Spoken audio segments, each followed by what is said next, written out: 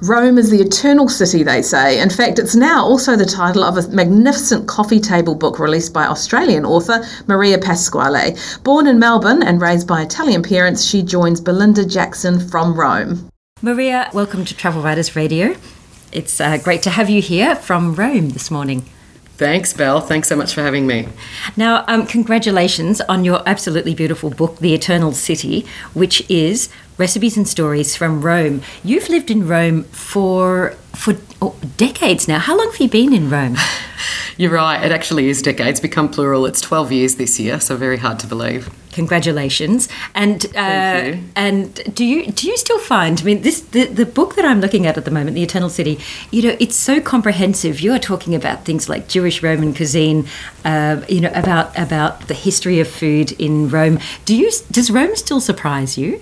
Oh, it does. The Romans say that it'd take a lifetime to uncover Rome, and only until you get to spend a lot of time here or live here do you really start to understand that. I mean, I travelled through Rome for over 20 years before I moved here. I've now lived here for 12, and there are some real obvious things as well. Like, I see a gallery or a really popular museum and I, have to embarrassingly kind of say, oh gosh, I haven't even been there. And, there's just always something to do in this city, which is why it makes it so wonderful.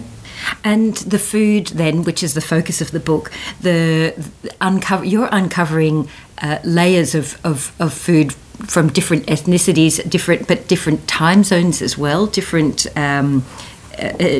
moods, different approaches to food. It's absolutely mind-boggling the breadth of Rome's culinary traditions. It is, and it's, and I guess that's, in a sense replicated across Italian cuisine, because there isn't this homogenous cuisine. It's so regional, and Italy was this set of kingdoms before it became unified about 150 years ago. So, not even from region to region, but from town to town. And like you said, those layers are what makes, Rome's cuisine about as exciting and dynamic as its history, because just like the city has a history of, it's built physically. You can see that there are so many layers in Rome, just in terms of its architecture, in terms of its monuments, and the food reflects that. So can you pin down, if I said to you, what's Roman cuisine, what would you tell me?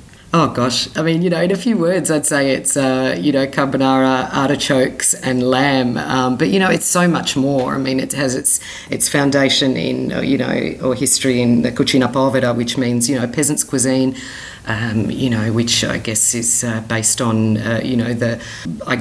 austerity and no wastage. So very simple but very good quality ingredients. You have the awesome foursome of the Roman pastas, which is the, cacio e pepe, amatriciana, the carbonara, and probably the one that hasn't, I guess, become a household name globally yet is la grisha, which is a carbonara without eggs or an amatriciana without tomato. So they're your main pasta dishes. But then you have, like I said, whatever's in season in a sense, but artichoke is probably, if I had to describe Rome in a word, you would, vegetable, or in a sense, it'd be the artichoke.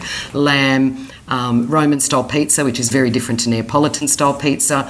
And then, that, like you said, that Roman Jewish cuisine, those dishes are outlined in the book. And the quinto quarto, which is the real Roman cuisine, and that's nose to tail or offal. Oh, amazing. And as this, the recipes that you've got in the book, these absolutely beautiful recipes, how did you collect them? Are they and can you eat from this? I can cook this at home, but if I went to Rome, could I find these dishes on the street? You could. You can find many of the dishes that are in the book on the streets of Rome. They've been contributed by street food outlets, or from my local restaurants and trattorie. One of Rome's most prominent bakeries have given me their recipe for the maritozzo, which is a sweet cream-filled bun, and also the pizza bianca, because as every region of Italy has its version of a flatbread. In Rome, it's pizza bianca, which is a salty, crispy and soft on the inside focaccia. So those sorts of dishes are the ones that you can cook for yourself at home and also try here when you're in the city. And then you have the stories, which is one of my other favourite components of the book, obviously, and it kind of tells a tale of these unsung food heroes, so the people that work at those bakeries or my local cheesemonger. Oh, it sounds absolutely delicious. So there is so if you had to pick your favourite recipe out of this, which would you nominate? And that is a really big ask, because how many recipes are there in total here? There's 70 recipes. Carbonara, I'd have to say, even though, look, I'm a sweet tooth, so I won't try and cheat and give you 2 recipes. But I think, if I had to go for the most iconic recipe, for me, I tell people if they haven't eaten a carbonara in Rome, you really haven't. And it's one of the most debated dishes in the city. And many Romans will tell you that the best one can be found in their home or at their mother's house or their grandmother's house, or, their neighbourhood trattoria, and everybody kind of argues about, how long you cook the guanciale for, whether it's 2 egg yolks or, whether you put a whole egg in. And generally it's made with guanciale, pecorino romano cheese and eggs, and that's it. And it doesn't have any cream in it or any onion or peas or mushroom, and there are no variations, and Romans are really particular about that. It is probably one of the most, the dishes that is most debated and causes an absolute uproar when anyone tries to play with it. And by the sounds of it, one of the dishes that we have absolutely mangled to death here back in Australia. Well, I mean, did you find you grew up in Australia? Were you eating carbonara in your house, and then you go out and you'd see what was being served outside? Did it just blow your mind? Was there such a disparity? It did. There's a huge disparity, and I think that, so many people are surprised when they come to Italy. And, Rome is generally, even if it's, nowadays people have, got the good fortune of travelling back to Italy for their second and third times. But, if your first stop is generally Rome, it's the capital, and so that's your exposure into, Italian food. And people are often shocked to what they find, or, they're expecting something else. Things like, I often get asked about, garlic bread or, or other regional delicacies, like, where can I get a good risotto in Rome? And I always, tell people, you can find a risotto, but you probably shouldn't eat it in Rome, because not that it's not going to be good, but it's not going to be the best risotto. I mean, those geographic and historical ties to food are for me, one of the most beautiful things about Italy. And I think that, if you're in Milan, eat Milanese food. If you're in Rome, eat Roman food where you can. Oh, I love it. And you've actually given us your own little food lover's guide to Rome in the back. I mean, this is your black book, isn't it? This is the sort of stuff that you hide, and you only pull it out when you're writing an article that you want to blow everybody's mind, or your secret place that you don't want to share. You've been very generous, actually. So. I have. I haven't really left many more up my sleeve, but that's the great thing about living in and even Rome, this ancient city, but it's still this modern day bustling metropolis, and it has a wonderful food scene, and there are new openings all the time. And it's, as you would know, as a writer, it's also very hard to keep these lists evergreen, but it has rooftop bars and where you can shop for food, where you can eat. It's got like I said, the markets, the trattoria, the fine dining, and some of that innovative Roman cuisine, which are also some of my favourites.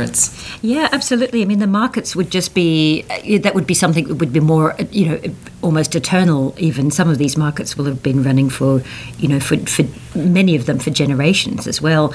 And the delis that you've got in there, the beautiful food stores. But then also, I love the fact that you can tell me where to go get gelato. Where would I get the best, tell me, where is the best gelato in Rome? Oh, the best gelato in Rome is in Trastevere, in my neighbourhood, and I'm not being biased. Most Roman gelato aficionados will tell you that Ottaleg is one of the best in the city, and it's easy to remember because it's gelato spelt backwards.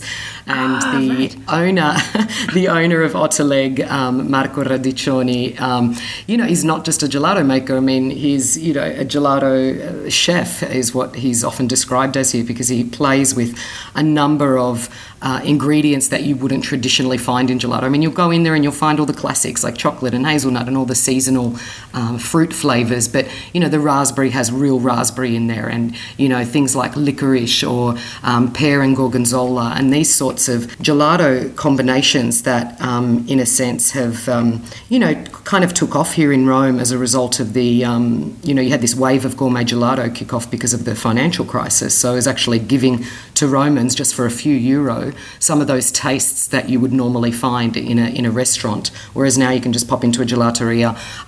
Fata Morgana, which is now, it's not a chain, but they've expanded, and there are a number of those around the city, and that's also another great tip for gelato with some classic flavours, but some of these, like I said, some of these gourmet flavours that are giving you a real experience. Do you go back? Do you go back to them, or are you a classicist when you come to your gelato? No, I like to try. I try and justify fruit because I think that, if I'm having a raspberry gelato, it doesn't really count, if you know what I mean. I don't try and count calories by any stretch. Anyone that knows me knows I don't do that. But, you can't kind of live off gelato. And so if I'm feeling a bit guilty about it, I won't have a cream-based one. I'll have a fruit one, which is great because in summer, at the moment, it's the warmer months here in Rome. And so the other day I had a great melon gelato and watermelon. And, it's, the options are endless, which is good. And it seems like the options are endless in Rome itself, but this is a very tight little directory at the back of the book, which includes rooftop bars as well. So cocktails unfortunately do count as well. Absolutely. and beautiful custard filled donuts, and the recipes are there, and also the history of them as well, and some absolutely astonishing photography of Rome. I mean, you can't take a bad photo in Rome. I think that this is true. That is absolutely true. She's very photogenic as a city. Is she forgiving? Can you walk it off? That's my question. Oh, you can. It's a great walking city. I think people will be surprised at how compact the historical centre is. It's a little sneaky in that it kind of gets you unawares. Like, you kind of feel like everything, that's the Pantheon. It's, only 5-minute walk to the Piazza Navona, and then it's only a 5-minute walk. But, by the end of the day, you've clocked up the steps, which is good. But it's a great walking city, and I think it's a wonderful city just to get lost in because, there really are ancient relics and ruins at every turn, and you can... you really can't get lost in Rome. I mean, to use, very cliche, all roads lead to Rome, and they really do. When you're walking around the historical centre, you always feel that you're part of this important place, and there is history just kind of enveloping you everywhere. And beside those historical sites is a fabulous little pizzeria that you just happen to have recommended, or somewhere to stop for a drink or a coffee. Maria, that's right. Congratulations on the release of The Eternal City, which was actually published. Your publisher is here in Melbourne, aren't they? That's right, Smith Street Books. Smith Street Books, fantastic. Yeah. Gorgeous coffee table book, hardcover, and I am definitely, next time I'm in Rome, I'm going to do two things. I'm going to take a list of your recommendations, and I'm also going to call you up for a coffee as well. So I'll be waiting, as I always say, for a gelato, carbonara, cocktail, or all of the above. Fabulous. Okay. All right. Count me in. Thanks so much for joining us. Thank you, Belle. That was Belinda Jackson speaking with author Maria Pasquale about her new book, The Eternal City.